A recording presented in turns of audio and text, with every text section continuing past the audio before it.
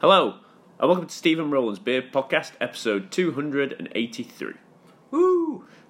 We were supposed to have a Rowland with us this week, but he's currently trying to fix things, so he was just like, go and record it without me.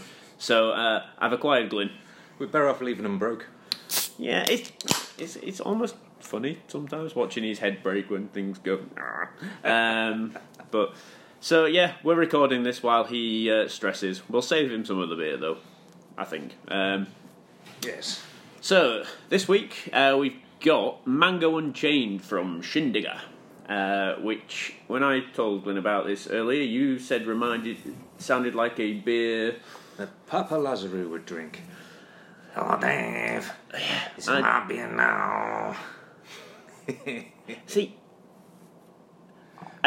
I sort of agree with you, but then just before we started recording, I read that there's a little spiel around the edge of the can that goes as follows: "We got the beer, you got the mouse, put the beer in your mouth." And on reading that, I couldn't help but be reminded of the Mighty Boosh. It sounded a bit booshy. Maybe if we try. We got the beer, Dave. You got the mouse. It's my mouth now, Dave. That's going somewhere very dark. I mean, I think Steve's quite proud of the fact that the podcast got an explicit warning on iTunes for swearing. Oh, fantastic. I was wondering, to be honest. Yeah, it's one of those things as well, though. You shouldn't really be worrying too much about a podcast being child-friendly when, the subject is alcohol. But well, the branding's much lighter than Papa Lazarou. It's much more summery. Yeah, very upbeat. Very... Shindigger reminds me of one of my dad's friends who lost a leg in a motorbike accident, and he used to play with all the kids in Liverpool, a game called Shins, where you kick each other in the legs. And he was obviously invincible. Well, I mean, he's got 50% less area to get attacked, I guess. Oh, yeah. But at the same time, you only need that one bugger to take his leg out, and that's it. He's gone. It was well tied on. But back to the booze. It's very fruity. Yeah. So as you'd expect from the title. Yeah, so this is their session IPA with mango, basically. I think I could session it. So it's only 4.2% as well. And it's one of those I can imagine being very, very dangerous. So for sure. Yeah. Back on those 32-degree days in a box park or something. Yeah. Oh, I remember it being warm once, long ago. It's the thing with where we are. Like it's either too hot or too cold. It's never just right. So we're always complaining. But I'm only on 1.5 layers at the moment. The thermals haven't come out just yet. But yeah, I'm really quite like this. It's very sweet. I am digging it. Yeah. Yeah. It's a summer afternoon job. The hops are nice as well. We've got a nice amount of bitterness in there to balance out. It's not too sickly. It is very well balanced. Yeah, it's I don't go for fruit. No. It seems to be that one of those things at the minute. It's on trend in beer to put fruit in your beer. These things come around. Everyone's doing does one thing and jumps on it. So this is their attempt at it, and I think it's a very good attempt. The branding's got pineapples on too. So is there an element of pineapple to it? Yeah, I'm not sure. Does it list it in the ingredients? Water, barley, yeast, hops, wheat, mango extract, pineapple extract. Ah, there we go.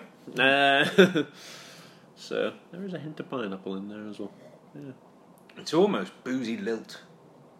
I think that's a good way to describe it, actually. Yeah. For those of you old enough to remember lilt, I'm sure it's still about occasionally. I'm pretty sure you can still buy Lilt. Oh yeah. I still get it. Just it's not as popular as it used to be. Takes me back to me ill-spent youth. Yeah. I remember the adverts for it. Didn't they have a group of Jamaican ladies? Totally tropical. Yeah. I'm not even attempting that accent on this podcast. It's you don't want to. It's not worth trying, is it? Just like yeah, it's just like you don't mean offence, but offence will be taken. Not unless you can 100% it. No. I mean, accents aren't really my strong point. Unless you want me to do a good West Yorkshire accent, then I'm your man. Now, I'm not sure how we're going to do the bottle top rating, or in this case, the ring pull rating here, because the table we record on, it's a glass table normally, and you get a nice little clink off of it. However, we've got a nice coffee sack laid out here from our fine friends at San Patricio in Guatemala, who have been to visit us in the last week. So let's pull it back for the moment. Yeah, let's make some room so we can at least hope to hear the clinking. I really like this. I'd drink a lot more of it if it was hot weather, definitely. But I'm not going to hold that against it. It's not their fault. It's coming in our box at this time of year. I'm going to give this 8.5. I'm going to bring it up to a 9. This is impressive. No, it's good beer. You should try it. Yes, get yourself some. Yeah, Shindigger. I think purely for the brewery name and the beer name. I mean, let us know what your thoughts are. Does this remind you of Papa Lazarus as well? Does it make you want to eat human meat pie? After a few of them, I might go buy Hillary Brish. Yeah. And on that note, I think we should drink up and shut up. We are done.